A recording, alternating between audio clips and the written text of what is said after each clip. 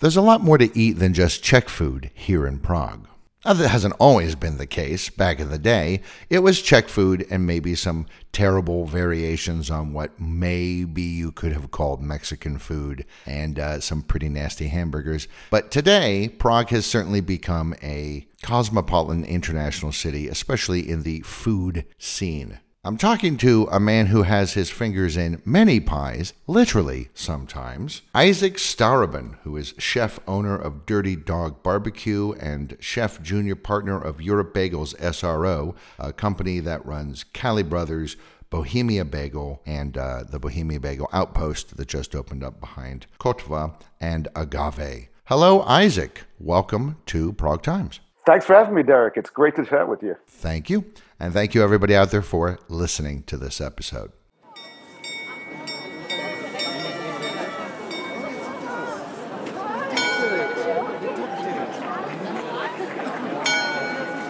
A city is much more than just a collection of buildings. It's a location, it's a history, it's a culture, it's ideas and ideals, and a city is also, most importantly, the people in it. This is Prague Times, the podcast that takes a look at the city of Prague in the Czech Republic. With more than 1,000 years of history, there's a lot to talk about. We'll talk about the past of Prague, but we'll also talk about the city as it is today, future plans for the city, and much more. It's Prague then, Prague now, and Prague later. And this is Prague Times.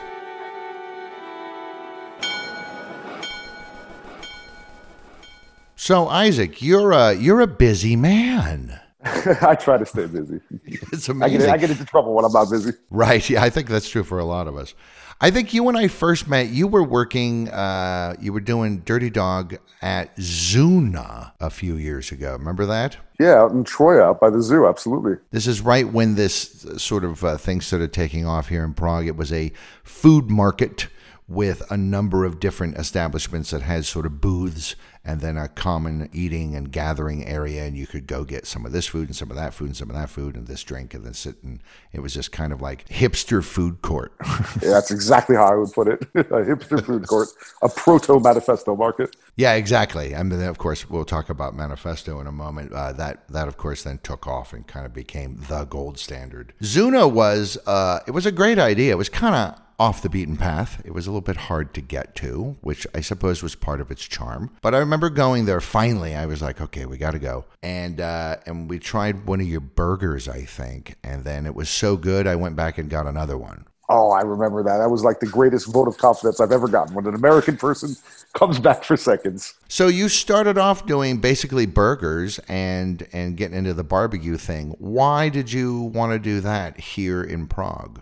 Well, that's a great question. And it actually goes back further than that. I was most of my professional life I spent as a chef in New York City. And then I moved out to Prague, theoretically just for a quick little break, because I needed a break. I was burning out a little bit.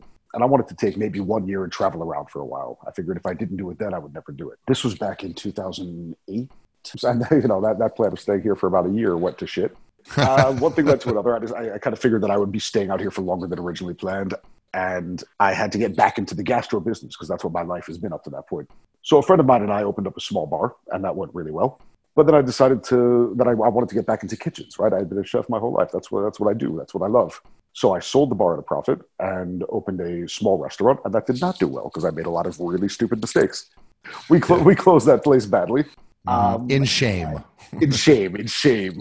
And so we kind of had to start from scratch a little bit. So what we did was we took this old van that we had, we took a grill, and we just traveled around the country cooking at every this is right when street food was becoming a thing, cooking at every street food festival, every event, every concert that would have us. And from there, people started to get to know us, and they would ask us to come cater their parties and their weddings and this and that. And so what started out as a couple guys in a grill turned into a couple guys in grill and private events that grew into a food truck, which grew into a food truck and a couple of stands at various events here and there.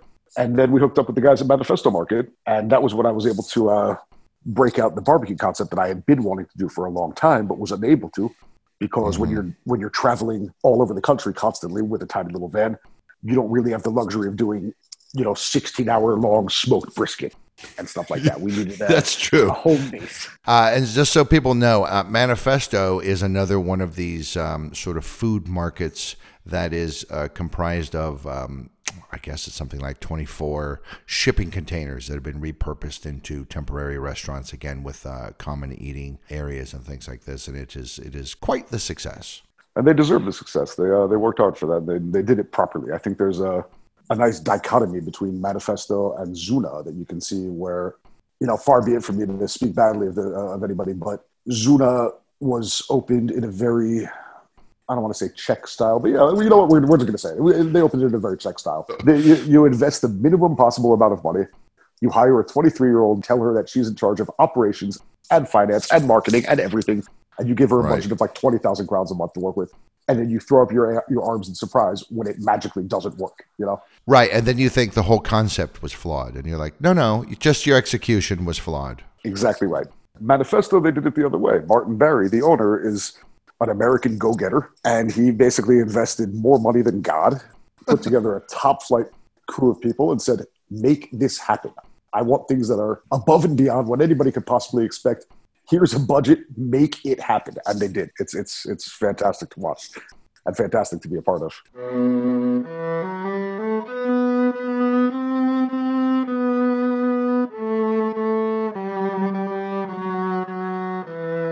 Once you moved in, so you moved into Manifesto, not the first round, because they keep rotating venues in there. I think you were in the second round, right? Yeah, we were in the first and a half round, basically, because I made another in a series of stupid decisions. They came to me and offered me a stand way back in like January of 2018 or something, six or 8 months before they even opened.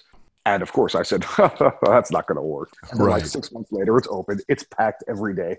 Some of my friends in the restaurant business have stands there. They're just telling me how much unbelievable amounts of money they're raking in. Yeah. And then the sort of the breaking point came when my mom sent me an article in the New York Times about Manifesto Market in Prague. And I'm like, God damn it. As a young cook in New York City, your dream is to see your name in the New York Times food section someday. And I'm like, I could have been there. Oh my God. But no, I made the stupid decision not to join up with them. And that's what happens. So when they came back to me again to ask me to be a part of the Christmas market in 2018, I was like, yeah, I think it's time. So yeah, you do the slow smoked brisket, you do ribs. Brisket, ribs, pulled pork, you name it. I got to say the mac and cheese is yum. Thanks, man. Thanks. That took us a while, actually. Believe it or not, it's those simple little things that sometimes take the longest to perfect. I think we should also take a second to remember how many people start businesses, especially food businesses, simply because they miss being able to eat that specific thing, right?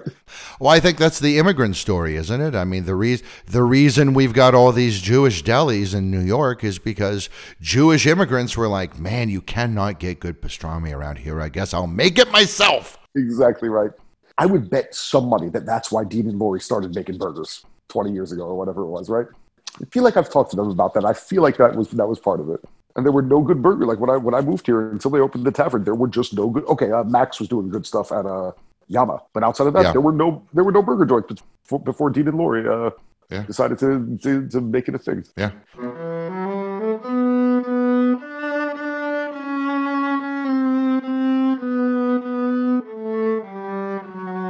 Your timing kind of almost couldn't have been better because this city really transformed 2012, 2013 is when it suddenly started going, oh, so you came here, like you said, you had a little bit of time finding your footing and obviously you're allowed to make mistakes. You make a few mistakes, no big deal. And then when you're ready, you're like, okay, I got it together. I'm ready to go. Suddenly the city of Prague, for whatever reason, is ready for all of this. Because, when I was here in the 90s, Czechs were like, no, Czech food is food and everything else is weird. And now you go, hey, here's a burger, here's pulled pork, here's smoked ribs. And there's a massive market for it. It's enormous. And it's not just the expats, right? It's not just the foreigners. The things that they would have accepted 10 years ago, they're now throwing back in your face saying this is garbage, which I love. I love watching Czechs get uppity about what good food should be. It warms my heart. It really, really does. It's wonderful. It's really wonderful to see. I'm not going to say it's not annoying sometimes, right? To see somebody who just discovered cheeseburgers 6 months ago and is now an expert quote unquote, on American food in general. But it is great to see them really taking an interest when just 10 years ago it was goulash or bust. So what kind of feedback do you get? How do you get feedback from customers besides people going, yum, yum, yum? I care about customer feedback in the sense that I want to make sure that each thing we put out was done exactly the way that I taught my kitchen crew how to do it. Mm-hmm. In that sense, I care about customer. I care about the individual customer, whether or not they got this item the way it was supposed to be according to me. What I do not care about is somebody who says, this is too spicy, or no, I don't think the market wants this. That kind of feedback doesn't interest me at all. Right, because that's not what you're doing. You're like, I'm doing my thing. Take it, don't take it. Exactly right. I have no interest in trying to chase the market. I do not want to be the French radical running down the street after the crowd saying, those are my people. I must find out where they're going so I may lead them there. I do my thing. If the market doesn't want it, the market's going to tell me that very clearly, and I'm going to end up homeless, right? I'm going to be the first one to find that out in a very, very unpleasant way. Thankfully, that hasn't happened to us, but I don't think it will. But the fact of the matter is that most people don't know what they want until they have it. So to ask people who don't really know what they're talking about, do you think the market or do you think you and your friends would like this XYZ product? It's pointless to me. Well, especially if they don't really know what it is. I mean, honestly, if you went to our country, to the United States, and said, hey, would you like to have some fat-covered beef in a root vegetable allspice nutmeg cream sauce with cranberry, a slice of lemon, and whipped cream on it, they would say, are you out of your mind? And yet that dish, svíčková na smetana, is damn delicious. It is my favorite Czech dish. Like that. It's wonderful. That's fantastic. Right? But when I describe it to people, they go, really? You're telling me to eat this? And I go, yeah, eat it. Trust me. And they go, damn, that's good. And it is. It's wonderful. Yeah. That's a great example. That's an excellent example, Derek.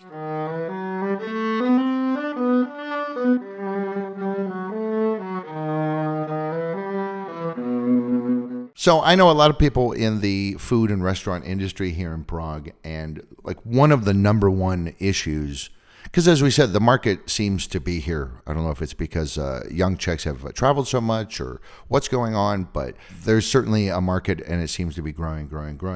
The problem that everybody I know is finding good help. And by that, I mean people who will follow the recipes, follow the procedures, follow the instructions, do it the way it's supposed to be done, even when the boss isn't there cracking the whip. Pay more money. I'd love to expand, but I don't think I can.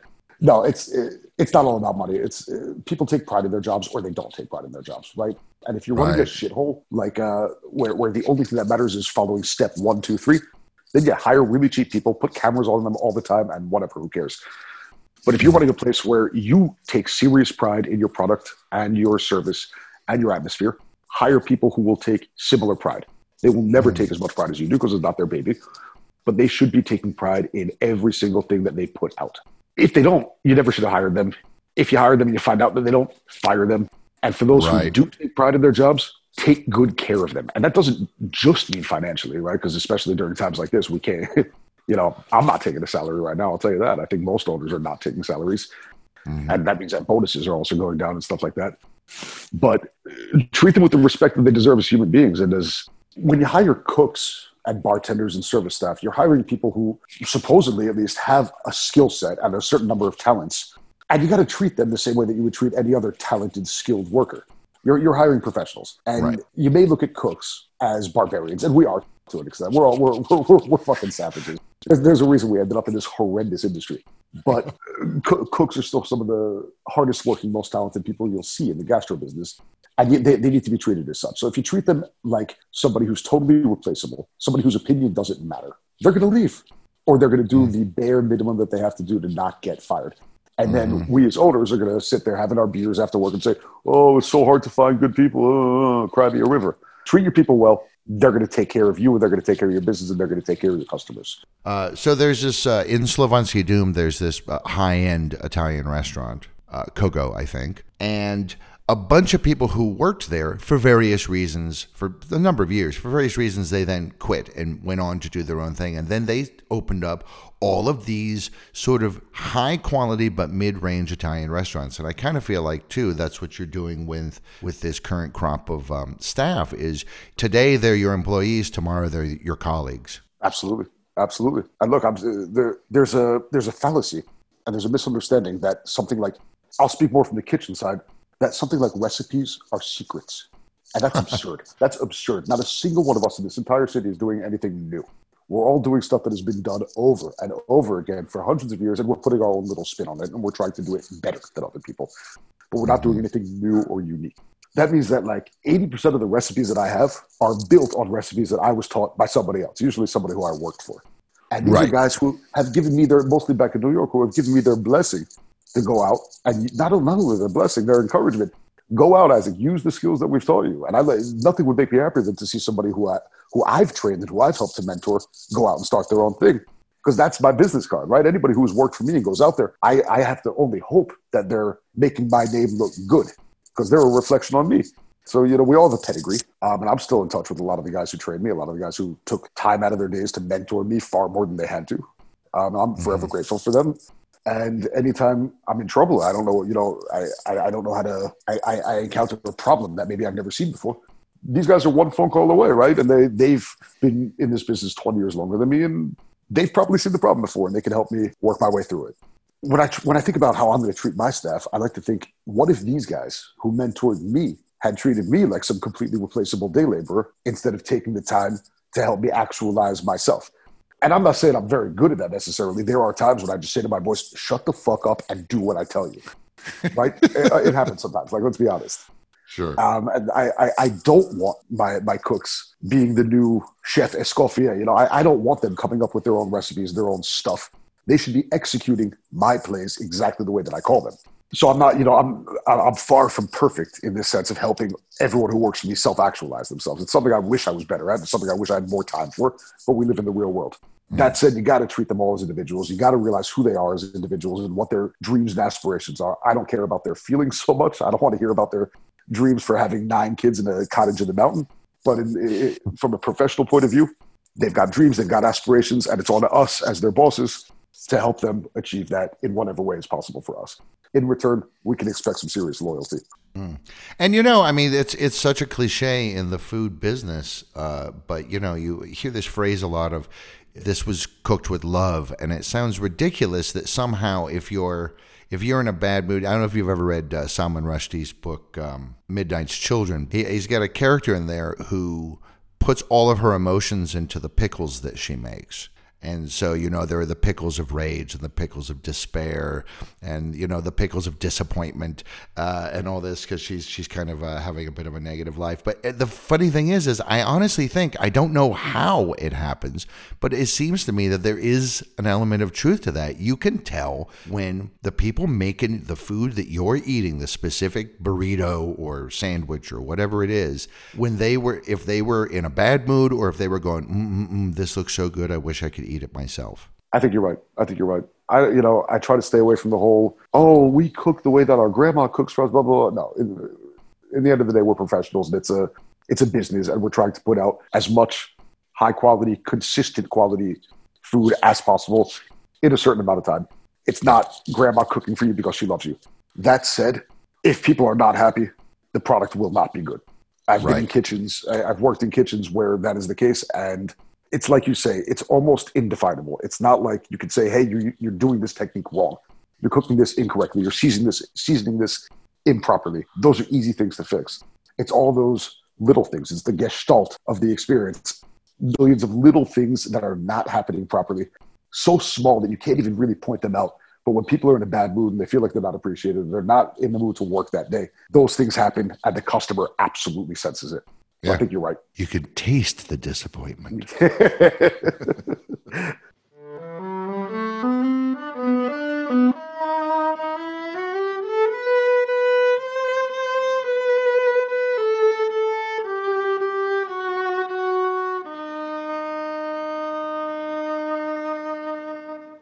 So you moved from Zuna to Manifesto. Things were chugging along. I myself went there on several occasions.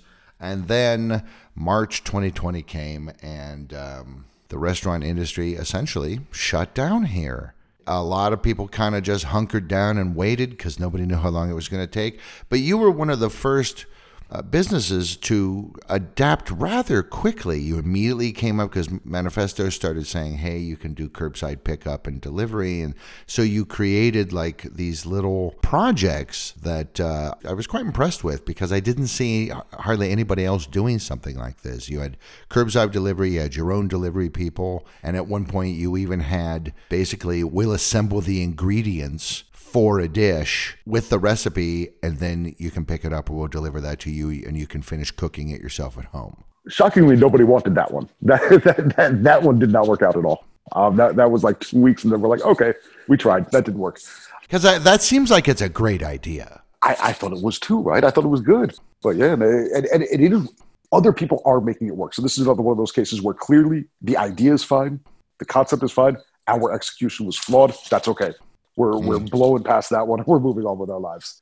Like you say, trying everything and seeing what sticks. Most things stuck. Most things worked. So that was good. But yeah, thank you for what you said, man. That means a lot that we really did go into crisis mode and try to push through as hard as we could. And it worked, thank God. The reaction to the crisis was roll up our sleeves and see what else we can do instead of, crying and rock back and forth in the corner. Absolutely. You have to in a case like that. And man, you said, and then March hit. I will never forget that day. It was March 13th, 2020. Yeah, that's exactly right. And it was like a slap. I'll never forget that day, man. It was the day that Manifesto was supposed to open for the season. And I was so excited. That's right. I was so excited, right? We had new menus printed, a lot of new equipment, new items on the menu. I was so fucking excited. We had been closed for 2 months for the winter. Everything kind of shut down at Manifesto. And I was so excited. And a lot of the other vendors at Manifesto were smarter than me, and they ordered the bare minimum of food just in case something happened. Everyone knew that some sort of shutdown was going to come soon, but I don't do half measures. I've never done half measures in my life. So we had like 200,000 crowns worth of inventory just for opening weekend because I was ready to just go crazy. The weather was beautiful and it was all already prepped. We're not talking, stuff that was vacuum bagged and could be frozen. Everything was already prepped. Everything was ready to go. So when they announced the shutdown, Manifesto management sent out an email to everybody saying, sorry, nothing we can do. Everything's closed. I immediately called up Martin Berry, the owner of Manifesto. I said, dude, I got a lot of food. I got to do something with it. I'll kick you back a percentage. I'll pay you rent, whatever you want. You got to let me use my container as just a delivery point. And to his credit, he didn't even blink. He goes, Isaac, you do what you got to do. I'm going to have some of my people open and close the area every morning and night. If they can't do it, I'm going to give you a key, whatever. Do what you got to do. Protect your business. We'll figure something out. So I got on the phone with everyone I know at Bolt and Volt and Dominic. I don't think Bolt was around. It was Uber Eats back then. It was Uber Eats. So I call Dominic at Uber Eats. I call Václav at Bolt. Some guy at Dominic who I don't know anymore. And these guys were all great. They're getting 30%. Of course, they're going to be great. They got us hooked up on tablets. Within like 12 hours. So my boys were in the stand, going, cooking. I had one guy who was not into it and kept complaining. Oh, but it's not going to work. Like I said, you know what? Go home. I'm trying to keep this business from going out of business so that you guys can keep having a job. If you don't want a job, go home. That's fine. That's more money for the rest of us. That means that I might not have to completely give up my salary this month to pay your guys' bills. But then we also decided that we wanted to be able to make sales without paying that 30% commission, which is very frustrating. So I stayed up for 3 nights in a row and I built a really crappy little e-shop on our website. And you mentioned that we had our own delivery drivers, and that's very kind of you to say. What I think what you really meant to say was that I was in my girlfriend's car driving around the city all day. Is that what it was? That's what it was. It was you? It was me. It was a ton of fun. And so I'd be like tearing ass all over the city, listening to Led Zeppelin, banging out some Van Halen, And my first job in the restaurant business was when I was 16 as a pizza delivery driver for a local Italian joint back in Yonkers. It's like after all these years, after all this training and all this work, I'm back to delivering pizzas. All right. But it was fun. It was really? It was such a change.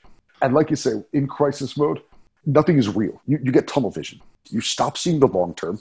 It doesn't matter what's going to happen next year. All that matters is how do we survive the next couple of weeks? How do we keep growing the next couple of weeks? and it becomes fun, right? It becomes a game. It becomes an adventure. It becomes a war. The definition of victory becomes something completely different. It's no longer about, are we fulfilling our strategic vision for the next decade? No, it's about, what can we do in the next 3 days? It's what can I do in the next 10 minutes to stay alive? And there are certain people in the world who are built for that kind of thing. I think I'm one of them. I'm a good wartime consigliere. I'm not a great peacetime consigliere in the sense that when things go back to normal, I get bored and I start looking for the next thing. Right. So that was a ton of fun. It was right up my alley. We also did a couple of ghost concepts because we wanted, our food is not the cheapest in the world because it's very expensive for us to produce.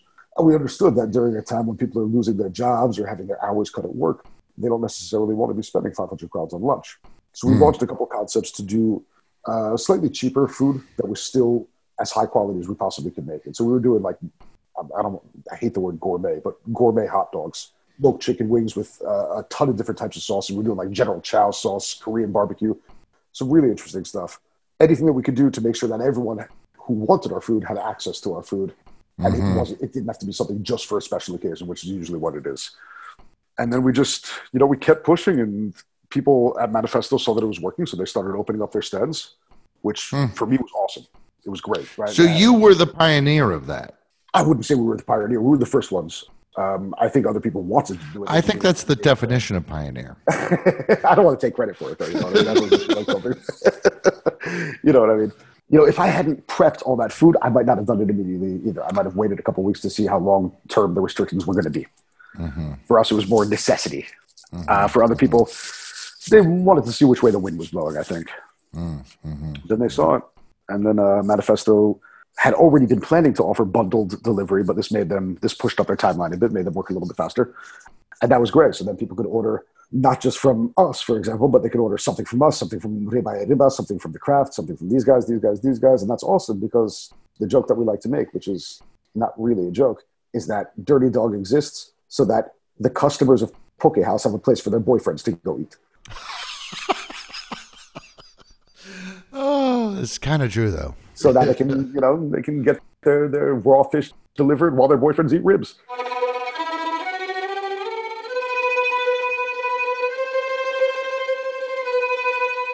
So all that was chugging along. The lockdown, is still going on months and months and months later. Like, oh, this is not just a short-term thing. It just seems like maybe this is the life now. And instead of just saying, okay, hey, this seems to be working out, you then hooked up with Glenn and Scott and Bohemia Bagel and Cali Brothers and all that stuff. Tell me about that. Just because there was a lockdown, I never had any place to stop trying to expand the business. This was supposed to be the year that we did the Dirty Dog barbecue restaurant that we've wanted to do for a long time. For obvious reasons, we didn't move that aggressively, but expansion was still always in the cards. So Scotty and I have known each other for a long time, but he started coming by the stand pretty often. It was pretty clear that it wasn't just social visits, and so we started talking. And we had a lot of conversations, both with him and with Glenn, about potentially doing a Dirty Dog restaurant together or doing a different kind of project together. But what I really liked was the idea that, so I've spent like I mentioned, I've spent all my life in kitchens. That's my expertise. That's what I do. The business side of the restaurant business is a bit foreign to me. I've had to kind of learn it as I go. I've never had teachers and mentors in that area of this industry. And that's okay. That's pretty typical for chefs. But Glenn and Scott have had so much success in the restaurant business itself that it was very, very tempting to partner up with people like that who I could learn from. And what they needed from me, I think, is just a little bit of energy. They have so much stuff going on, right? Between Burrito Locos, that's them too. I don't have a piece of that, unfortunately, but that's them. Cali Brothers, Agave, the Bohemia Bagel brand, which is also a wholesale bakery. They have so much stuff going on. And if they want to keep quality up, and if they want to increase sales, and if they want to expand their brands, then yeah, I think they just needed another guy to come in and take some stuff off of Scotty's plate, and especially some of the management stuff and some of the marketing stuff, and just help push things out a little bit faster. So what was the first thing you did with them? Was it getting involved with the whole Cali Brothers thing, or was it the whole Rocco's thing? Was that the first thing? That came next. It was getting involved with Cali Brothers, because when Glenn basically gave me a piece of his equity, but he may be a junior partner in their company. And the first thing we did was try to push Cali a little bit, because Cali Brothers is this phenomenal concept. It's sort of Scotty's swan song, right? He came up in California kitchens and California restaurants. Mm-hmm. And after so many years of building concepts that other people wanted to build, Cali Brothers was supposed to be sort of an ode to the food that he grew up cooking in California. So I remember when the place opened, I was talking to like Jeff Cohen and some of these other people in the business about how cool this fucking menu was. We're looking at Scotty's menu at Cali Brothers, like, oh my God, this is fantastic. I came to Cali a few times before we even started about talking about a partnership. I was just blown away constantly. Unfortunately, there were some issues with consistency of product when Scotty wasn't there. And there were some issues with the marketing not being done quite as aggressively as maybe it should have been. So there's this wonderful gem of a restaurant in this quarter of Holoshevice, and nobody knows about it, which is a shame, because it really is so cool. It's eclectic modern American. Nobody else in the country is doing eclectic modern American food right now, right? Yeah. Everyone who's doing American food is doing burgers or barbecue, and there's nothing wrong with that. But there's so much more to American food. And Scotty was trying to teach the world that, but nobody knew it was here. So the first thing we did was, kind of bump up the marketing a little bit, we totally redid the brunch menu together. And that was just wildly popular. And I can't wait to get that started again, which should be very, very soon. We replaced a few guys in the kitchen and just implement some more stringent quality control measures to make sure that everything comes out exactly the way it's supposed to every single time. So that no matter when you go to this restaurant, no matter what day or time it is, it's just as if Scotty was cooking for you personally. Right. That's the dream. Exactly. So that's the main thing we're working on. Then some of these other ghost concepts that we put together, like Rocco's Meatballs and Subs is a concept that Scotty and I came up with really late one night. A New York City style Italian joint. So that means New York style pizza, meatballs, chicken parmesan, meatball parmesan, veal parmesan, eggplant parmesan, a red sauce and mozzarella joint, we call it back in New York. It's the kind of thing that exists all over the States, and you will never, ever see it in Italy. So there's something both very authentic and not at all authentic about that concept. So we did it as what's called a ghost concept, meaning a concept that exists only for delivery. It's not a real restaurant. It's not a place you can walk in and pick something up. And we did that basically to test the market. And we found out that the market is there in a limited way. Mm-hmm. Rocco's has developed a really, really cool cult following, and that's great. But in order to expand it, we need some pretty serious pizza ovens. It would be a pretty big project to flesh it out and turn it into the full concept that it deserves to be. Mm-hmm. So we're going to put that on the back burner for now. And what we are focusing on now is the revamp of the Bohemia Bagel concept, bringing back the Bohemia Bagel brand. And when I came out here, that Bohemia Bagel down on Masna in the center, the place that is now Agave, that was my temple to back home. This was years before I even met Glenn and Scott. That was the place where I would go when I was feeling homesick and I needed some pancakes or something like that, or some eggs for breakfast, right? Isn't that funny? So you started off as a patron and now you're a partner. Absolutely. I mean, it's pretty neat how that happened. Never could have told you I'd see that coming back in the day. Well, yeah. I mean, Glenn ended up closing up all the Bohemia Bagels, really. He closed them all up, and that was a shame to me. That was a bit sad. So when we did start talking about partnering up, that was one of the first things I asked him if he would be interested in doing. Is sort of rejuvenating that whole brand and doing it again from the ground up. Because while it is sad that the place is all closed, it was also an opportunity to start fresh, right? Sure. Because there were some complaints that quality had fallen. So I went ahead and I ordered some of your bagels. And I have to tell you, they're fantastic. Oh, that's wonderful. Thank you so much, man. And that's the result of, I don't know how many hours that Scotty and I spent in the basement bakery, right? In the basement below Cali Brothers is a pretty big wholesale bakery. Right. Hours, night after night after night, taking these recipes, making one little change, making another batch. And it's a process, right? You start with a sourdough, not sourdough. You start with a sponge, which is when you kind of let the yeast and flour and water ferment just for a couple of hours. So it's not sourdough, but it just adds one more layer of flavor. That's a couple hours. Then you got to ferment the dough overnight to really develop that flavor and let it rise a little bit. And then you're proofing it. Then you're baking it. It's a real process, just like all bread baking is.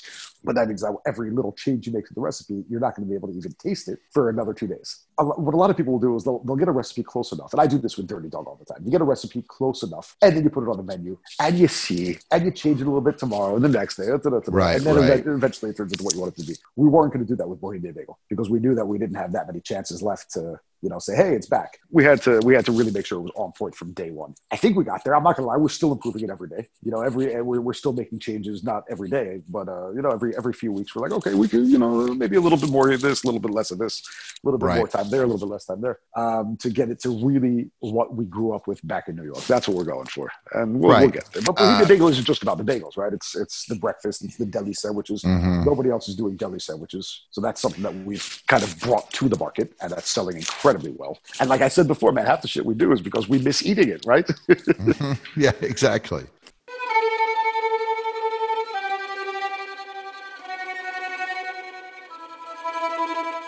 There's been this space behind the Kotva department store over by Náměstí Republiky that rather famously had these, a little hot dog stand or a coffee stand or a beer stand and so on. And you've just opened up what I've heard you refer to as a Bohemia Bagel outpost. A cool crew of guys who own a company called Coffee Cube opened up a sort of outdoor shipping container style market with space for, I think, 8 or 9 different restaurants. And so we decided to take a stand there as Bohemia Bagel. Because as we were doing these various ghost concepts here at Cali Brothers to get through the lockdown, Bohemia Bagel was by far the most successful of all the concepts that we tried here. Sure. So this seems like a great way to slowly start expanding it. Nobody wants to, open up a huge restaurant right now until we see how things play out. But it's a nice way to bring the bagels from Holešovice into the center where it's more accessible for everybody. Since it is a shipping container and it's a relatively small space, we're going to be focusing mostly on the deli sandwiches, not so much the burgers, the Philly cheesesteaks, or the breakfast or anything like that, but the full line of deli sandwiches, just like we do it here at Cali Brothers. So that means, anywhere from 150 to 200 grams of meat, tons of veggies, sauces made in-house every morning, just like how it would be back in New York at a deli. And that lets us get it straight into the center without people having to, order from all the way out in Holešovice. Right. And bagels are also available there. Of course. Always going to be fresh bagels every day.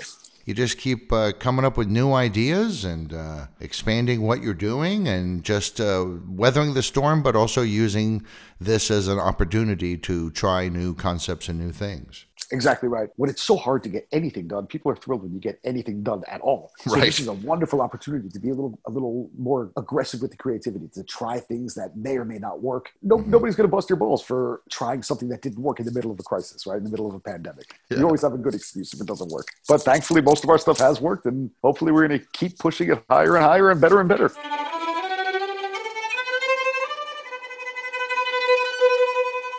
So when you and I first met back in, I guess it probably was 2018 at Zuna, the sort of proto-manifesto, one of the things that you were quite passionately talking about was to make chili ice creams.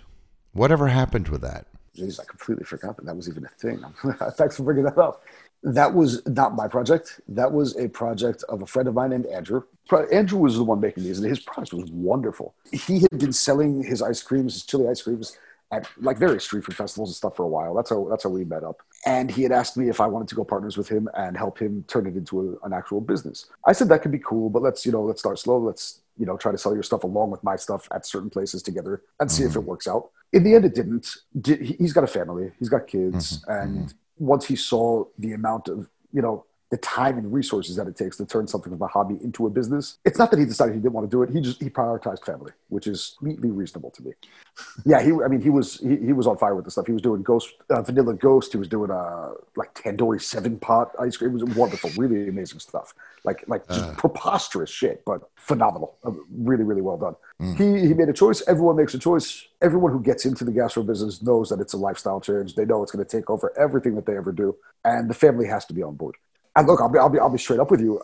I love cooking. I love, like on a professional level, I love it. I love being in kitchens. I love making food for people. I love being shoulder to shoulder with my cooks. You know when the last time I fucking spent the whole shift in the kitchen was? Because I don't. It's been a while, and it sucks. But when you're managing and owning a place or multiple places, you're responsible for so many various things that you don't have time. There's physically no time to actually do the thing that brought you to this point, right? The cooking. That goes by the wayside. It's the first thing to go.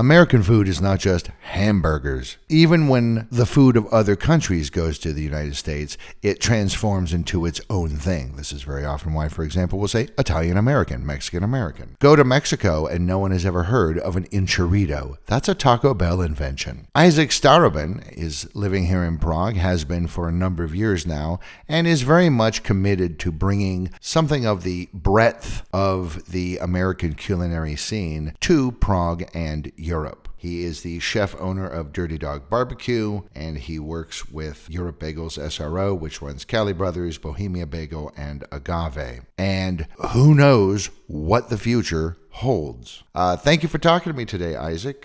Super interesting stuff. Now I'm hungry after this conversation.